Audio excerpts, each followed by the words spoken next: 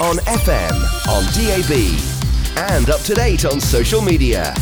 We are Radio Newark. Radio Newark. So you're listening to the Girls Around Town here on Radio Newark with me, June Rowlands, this morning, and I'm now joined by my two guests, Christina Phillips-Kelly and Molly Frost. Good morning, ladies. Good morning. Lovely to see you. Now, anybody who listens to the show regularly will know that Christina has been with us twice before, I think, if I remember rightly. The most recent one was back in October of last year, and she told us about an event that was coming up. She's here to tell us about another event in a little while. But first of all, for those of you that don't know Christina, or that perhaps haven't heard either of her two previous interviews, then Christina, just tell people a little bit about yourself, please. Okay, June. So I am not from Newark originally. I'm from Cambridgeshire. We'll forgive you for that. Thanks. Moved to Newark about 4 years ago and started up my own studio, which is called The Studio at Airham.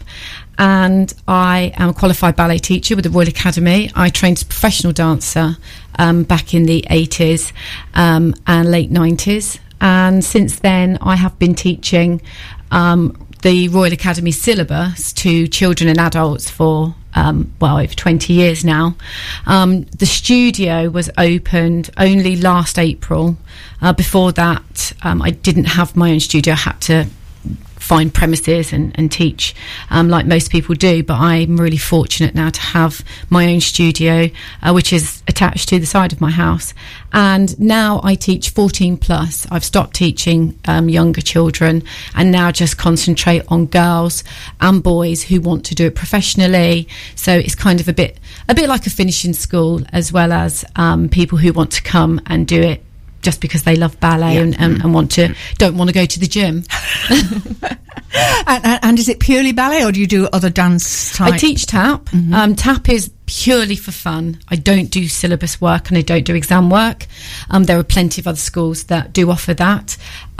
So I have a beginner's tap class, and that is for 14 plus, but actually it's filled with older ladies who just love to tap dance. I got a bit of an influx when 42nd Street started in the West End. Had quite a lot of people contact me and felt that they wanted to start tap dancing. And I do an intermediate class as well, and that's a little bit faster and a little bit more complicated. And the girls in that class are a little bit younger, but still sort of mid-20s.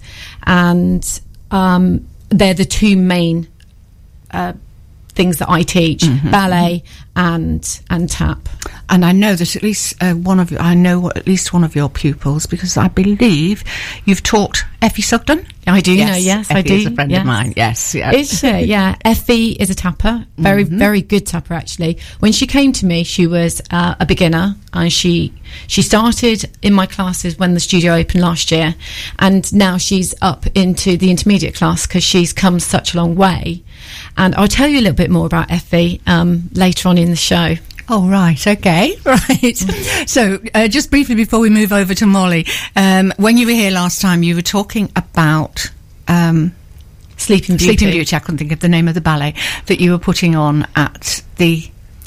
That was at the Robin Hood. At the Robin Hood, because, of course, being in Airham, you're very close right next to the Robin door. Hood, aren't you? Yeah. How did that one go? It was absolutely amazing. It was a sellout. It was only one performance, and it holds 157 people. And we were concerned that we wouldn't get enough people to come and watch the show because it was a ballet. And we were worried that some people would say, it's not my thing, it's ballet, I don't really like that sort of thing. But actually, we sold all the tickets. It was an absolute... it was a brilliant day, and we raised nearly £1,400 for Beaumont House. Fantastic. So, at that time, I know that Molly had left the country. She had. She was over in Borneo, and we did actually give her a shout out at the time, because I played back a little bit of the podcast from that interview the other day, and we mentioned the fact that there was a 7-hour time difference, but that Molly was listening. We knew that for a fact. So, Molly, thank you very much for joining us. I know that you're on a flying visit home and a fairly last-minute decision, so it's great to see you. Tell us a little bit about yourself. We'll talk about Borneo in a lot of detail in a while, but first of all, just tell us a bit about you in general. Okay, so I'm also not from Newark. So Christina's my mum, and I moved to Liverpool in 2013 to start my degree.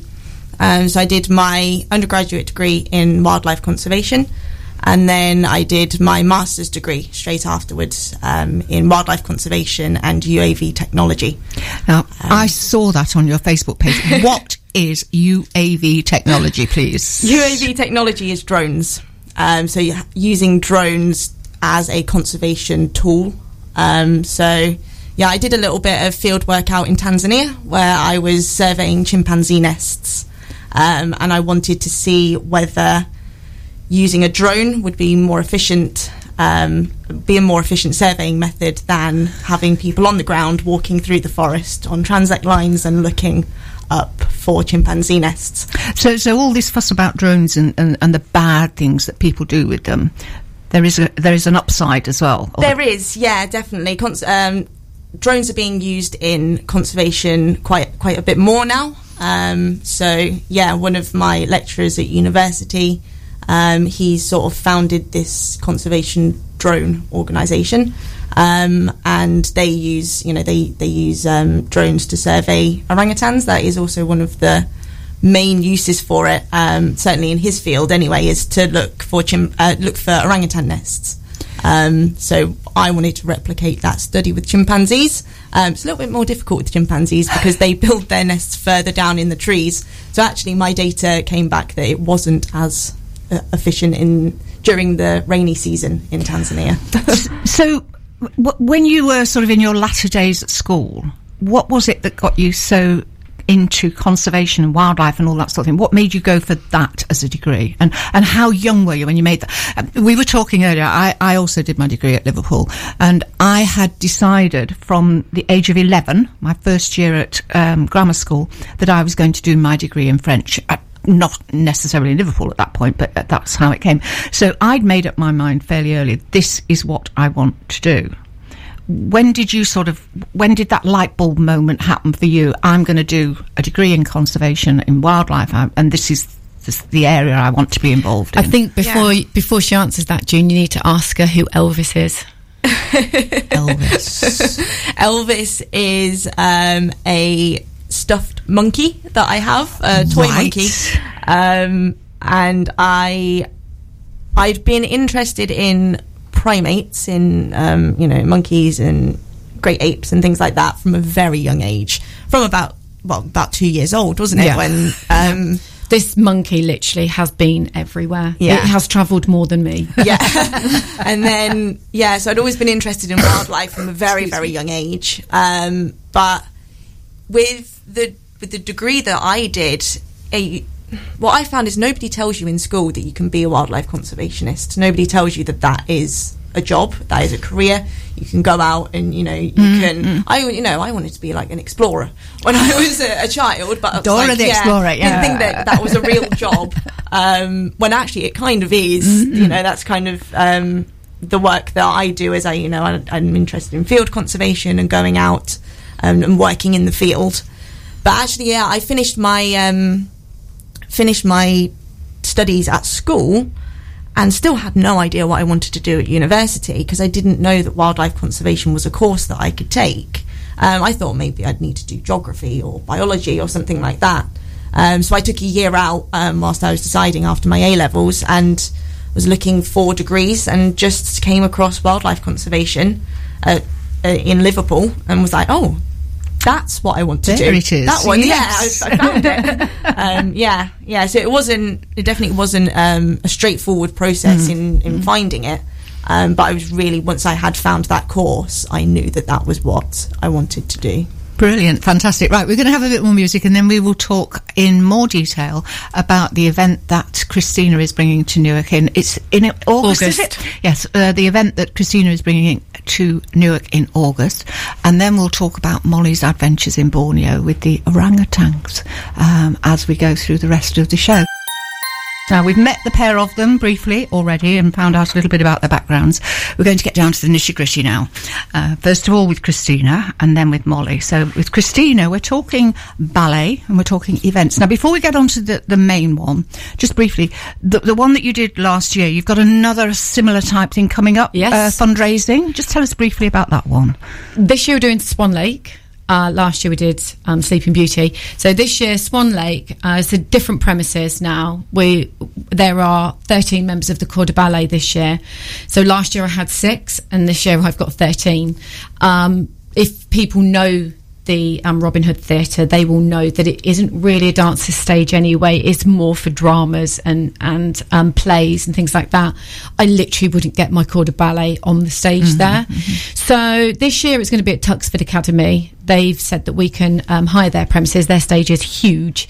And that will be November the 23rd and 24th. This year we're doing 2 performances. Last year we did 1.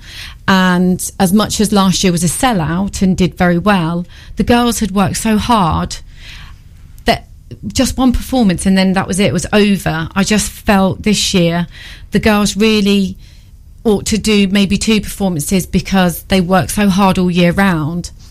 So we're going to do 1 matinee on the Saturday and 1 matinee on the Sunday and hope that we can get enough of an audience to fill both of those performances. Audience-wise, is it a bigger venue much as bigger, well? Yeah, much bigger venue. I'm not 100% sure at this time how much it holds, but like I say, the Robin Hood was 157. This I know will be way more than that. And it would be nice for the girls. I mean, I used to perform myself and I know what it's like and how demoralising it is to go on stage and there's like 3 or 4 faces in the audience and you just think, you know, why have I bothered? And it just lifts everybody when you go on and you've got a full house and, you know, the atmosphere that creates. The response. So really, it would be nice if people could come to both performances or at least tell their friends, and you've got 2 dates that you can now choose from. So if you were busy on the Saturday, then you could come on the Sunday. And like I say, last year was for Beaumont Howe. This year is for breast cancer. So we're raising money for them, and hopefully people will dig deep into their pockets again this year for that. Fantastic. Now we're going to play another little bit of music in a moment. Just before we do, very briefly, tell us what's happening in August. Apart from the fact that everybody's thinking about holidays and sunshine, hopefully, as well. I know. And I hope that people aren't going to be on holiday on August the 10th because it really is just such an opportunity for the local people of Newark, the local dancers, should I say, more specifically. There is a professional ballerina called Tala. She's Tala Lee Turton, if anybody wants to Google her. And she is coming to Newark to do a masterclass on August the 10th, which is a Saturday. It's being held at the Magnus School in their dance studio there. And it's for 3.5 hours. And she will be teaching La Bayadere, which is a famous ballet. She will be teaching the repertoire of that particular ballet, and it's just too good an opportunity to miss. The girls who dance locally, who are interested in ballet and probably have been attending a ballet school for many years, they literally will never get this opportunity again to dance with a professional ballerina. And the fact that she's given up her time to come to Newark, it just seems like an opportunity that if you don't take it, you like I say, you just will never get this again. It sounds absolutely fantastic. In fact, it sounds magic. I'm going. And that is the name of the next song, to be very appropriate. It's called 24K Magic, and we are going to be hearing after we've heard this one, we will hear a bit more detail from Christina about this masterclass, and we'll also hear a bit more about Tala as well. She's got some information to tell us. Bruno Mars there and 24 Karat Magic. You're listening to Girls Around Town here on Radio Newark with me, June Rowlands, and my 2 guests for today. We have just over half an hour to continue talking to Christina and Molly about various different things. We're going to start that time by getting a bit more information from Christina about this masterclass, and in particular about Tala is her name? That's yes, right. Tala Lee Turton, the ballerina who is going to be leading it. Over to you, Christina. So the masterclass is the 10th of August, and it starts at 10 o'clock, and it's for 3.5 hours, and that's going to be taking place at the Magnus School in the dance studio there. I'll just give you a little bit of background about Tala. I know that I keep going on about how excited I am, but I really, I started dancing when I was 9. I went all the way through and trained professionally, and in all of those years of training, I never ever once got the opportunity to have a masterclass with anybody that was remotely famous or sort of high up in their field, and I would have jumped at the chance if I had have done. It wasn't until I was actually an adult that I got to dance with Wayne Sleep much later on in my life. You and Princess Diana, not at the same time. No, not at the same time. No. But so for all of you budding ballerinas out there, I'll just tell you a little bit. Tala Lee Turton, she was in 2016 she made history as being the only 3rd British female to graduate from the world famous Bolshoi Ballet Academy. So anybody that really knows anything about ballet will know that the Bolshoi are phenomenal. And I don't think you need really to know that much, do you? I mean, that it is. Everybody knows the name, don't they? Yeah, I think you if you ask people about what do you know about ballet, sort of throw some names out, you'd either say the Bolshoi or you'd say the Royal Ballet. I think they're kind of the two that people tend to know.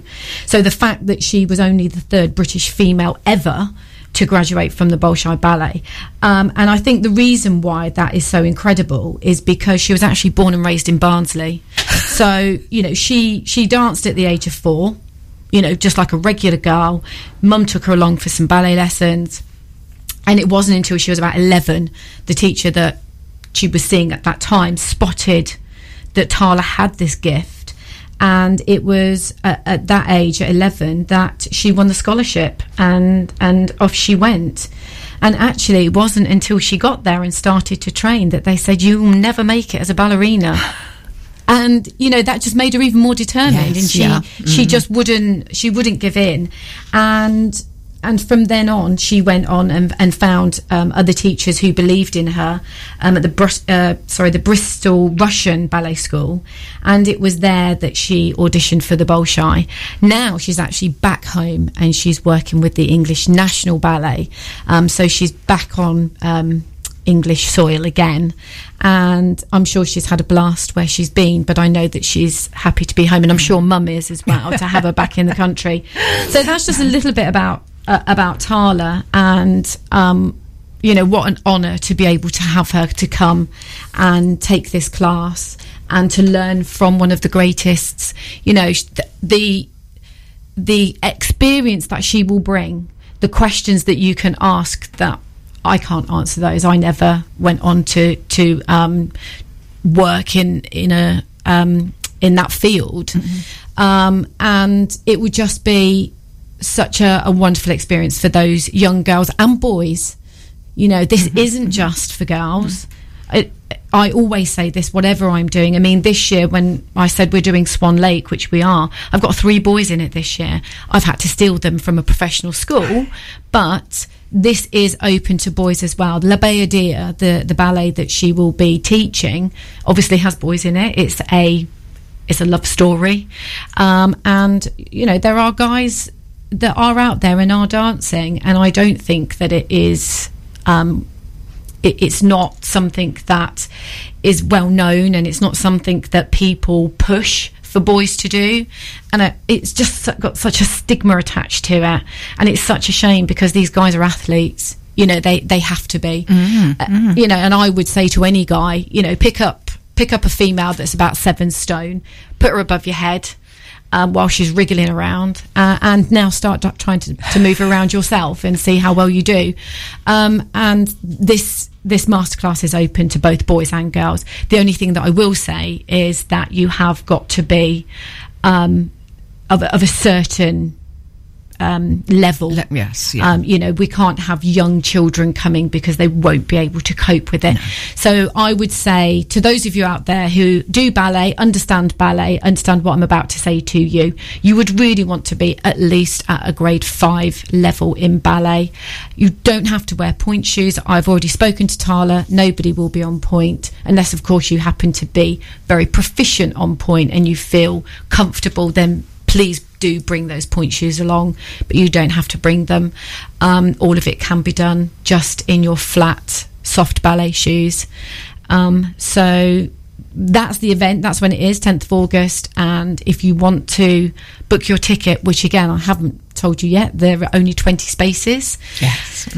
So it is limited space. So you need to get in fast, get your name down, and you can go either to the Studio Arum on Facebook and you'll find the flyer there, or you can contact me directly on Facebook through my Facebook page.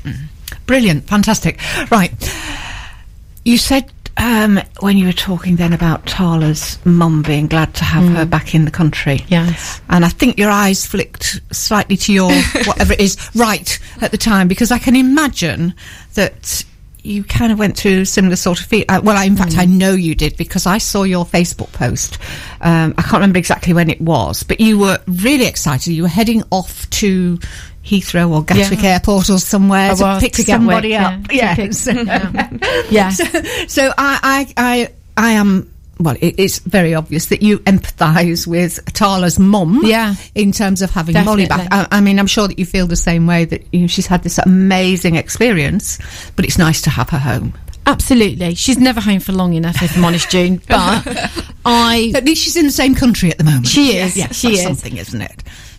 I would never and have never stopped Molly doing what she wants to do, because I don't think you can do that. You know, my mum let me go off to London when I was so young, and back then we didn't have technology, I didn't have a mobile phone, and I had to stand and do a reverse charge if I wanted to speak to my mum.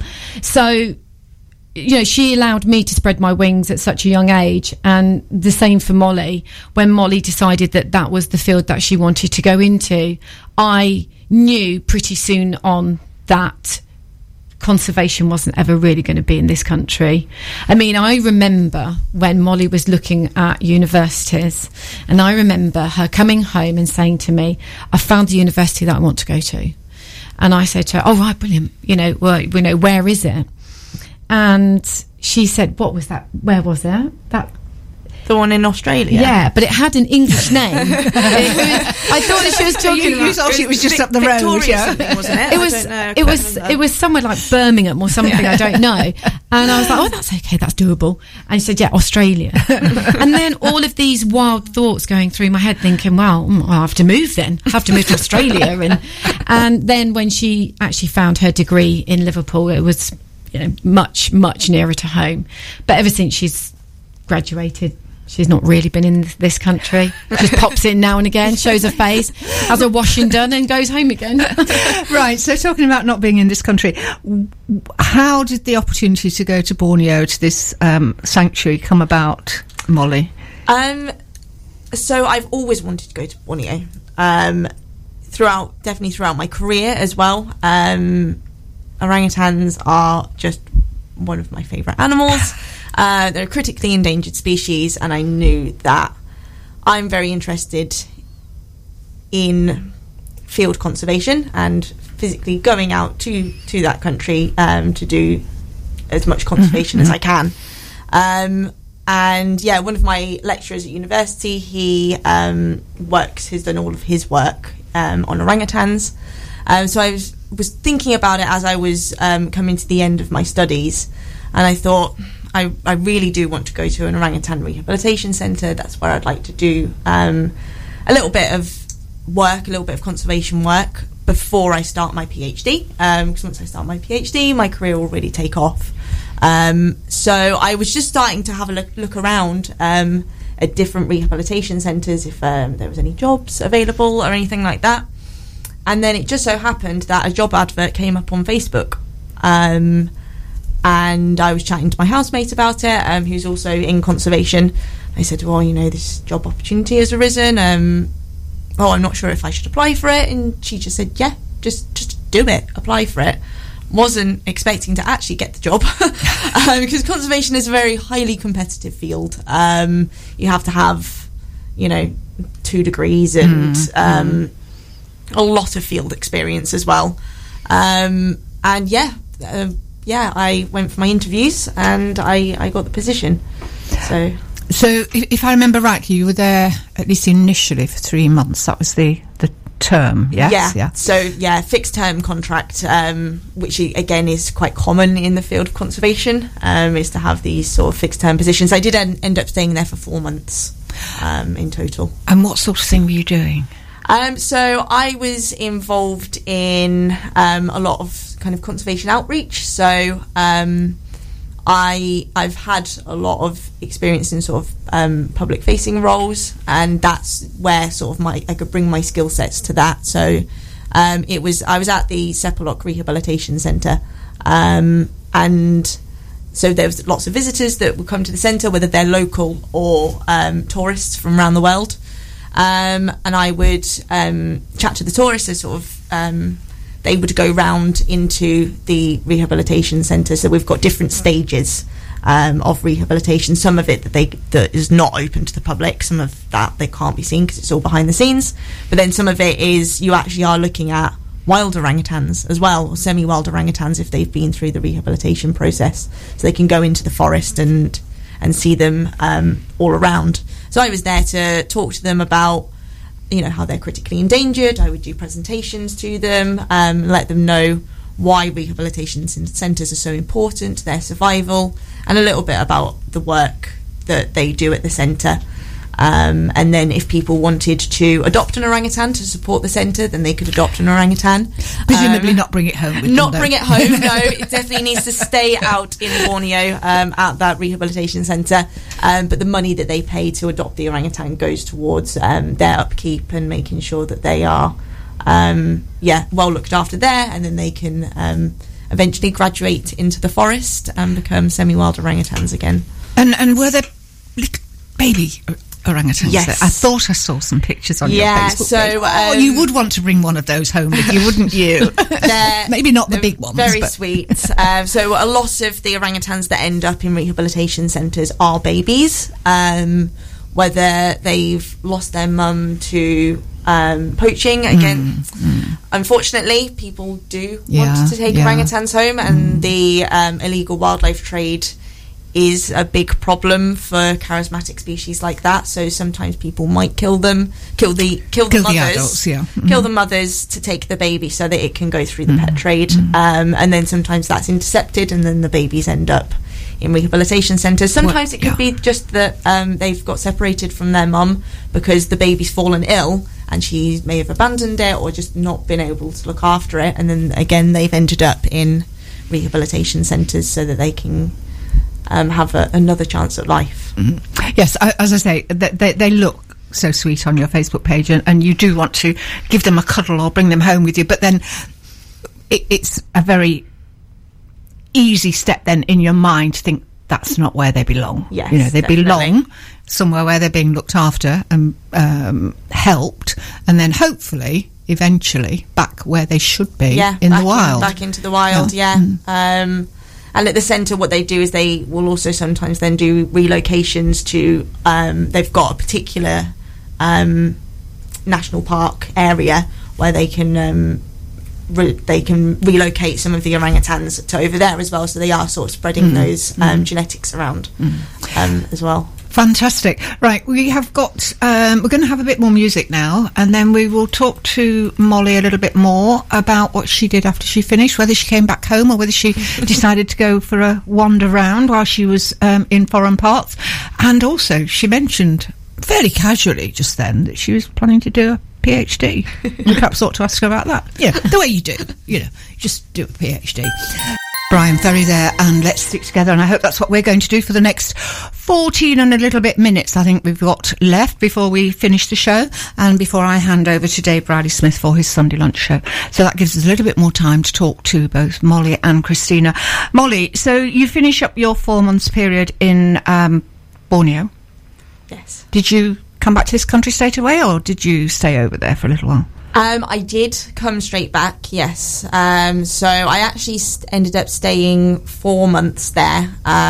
So it was originally supposed to be 3 months. And I was potentially going to be doing some research whilst I was out there. But that didn't come about, unfortunately. However, I did end up planning my PhD whilst I was there.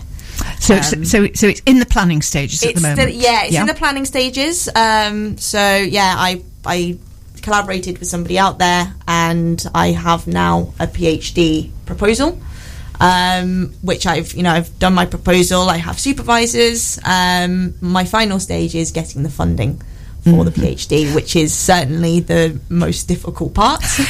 as it is with anything, yes, anything you're trying to get money for.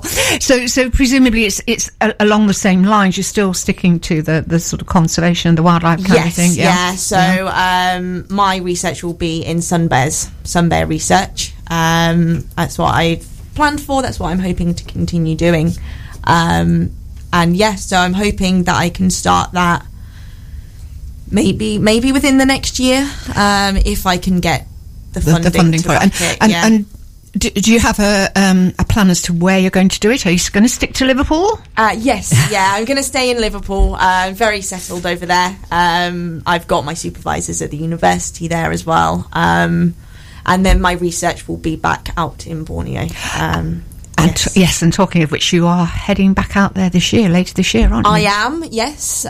So there is a sun bear symposium that I'm going to in September. So I'm going to be heading back out to Borneo in the end of September for about 10 days, just to go over and meet with the people that I'm hopefully doing this research with, go to the symposium, meet some more people that research sun bears, and see some of my friends as well, because I've got friends out there now, which will be nice. It will be nice to go back and sort of catch up with everybody. Absolutely. And hopefully move this research forward a little bit. And a PhD takes about how long? About 3 years. About 3 years. So at the end of that 3 years, the world's your oyster, presumably, in terms of working in that field. Yeah, so my end goal has always been to be a lecturer at a university, because I love teaching, I love lecturing, but I also love research. I really enjoy doing some research, so being a lecturer, you get the best of both worlds with that. You can continue to do your field research, and you can pass on your knowledge to other students as well.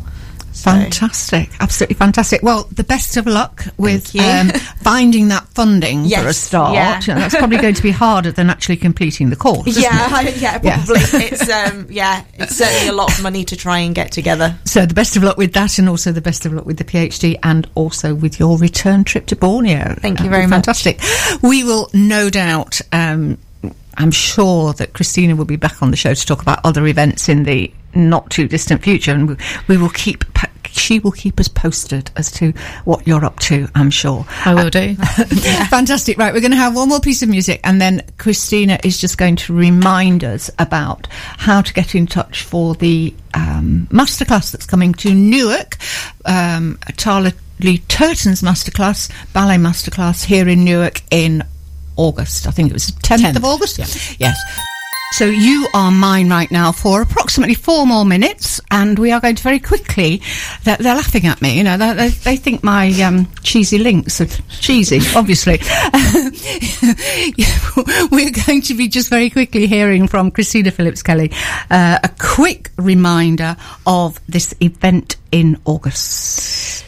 It is on August the 10th, which is Saturday, and it is being held at Magnus Dance Studio, and it is 3.5 hours. It is a masterclass with Tala Lee Turton, who is a professional ballerina who is now working with the English National Ballet, and she will be teaching the ballet La Bayadere.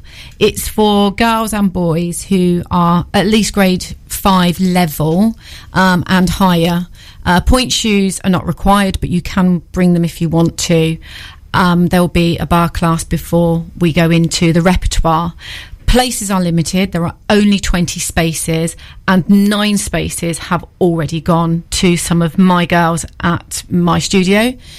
If you want to put your name down and you want to get in touch, there are a few ways that you can do that.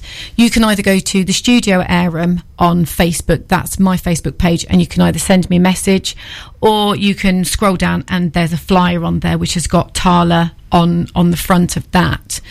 Also, you can phone Magnus, get in touch with those. They have their own Facebook page as well, and you can get in touch with those and they will give you the details, and they will give you my telephone number. Other ways that you can get in touch are, there are a few schools in Newark, as the people in Newark know about. There's quite a few dance schools. I have been in touch with a couple of them and was really pleased that they would collaborate with me, because sometimes it can be difficult with lots of different schools.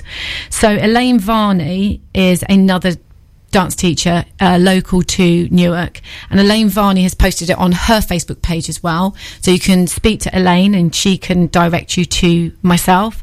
And also AJ's School of Dance.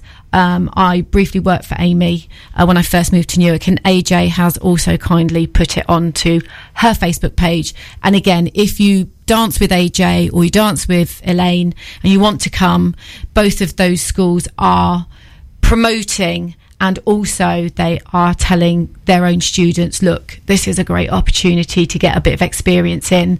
I'm only facilitating this because I happen to know Tala, so I'm facilitating her masterclass and, you know, setting it all up for her. So it's open to boys and girls, and like I say, it's the 10th of August, so make sure that you put it in your diary and get in quick. Brilliant, fantastic. And just one last thing, if you want to find out more about Tala, if you go to the Girls Around Town website, girlsaroundtownonline.com, there is a post on there which is under the latest news. It's called From Ballet to Borneo, and there is a link to Tala's website on there for you. June. So we are literally out of time here. I have got less than a minute to tell you that next week I will have company in the studio. Lots of company, actually. I've got Roslyn coming in with me. Rachel coming in with me. Let's get this right. Rachel is in with me. Then in the first hour, as I mentioned briefly before, Janice Holmes is coming in to tell us about her very exciting new project. And then in the second hour, we have Teresa Sanderson, who's going to be talking to us about something called the Laughter Locker. So that's all to come next week. I'm about to hand you over now to Dave Brearley-Jones for his Sunday lunch show.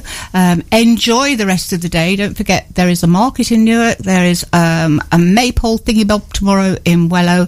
Lots to do. Have a wonderful bank holiday weekend, and I will for sure see you this time next week, or 2 hours before this time next week, for the next Girls Around Town here on Radio Newark. Thank you very much indeed for listening in, and enjoy the rest of your bank holiday weekend. We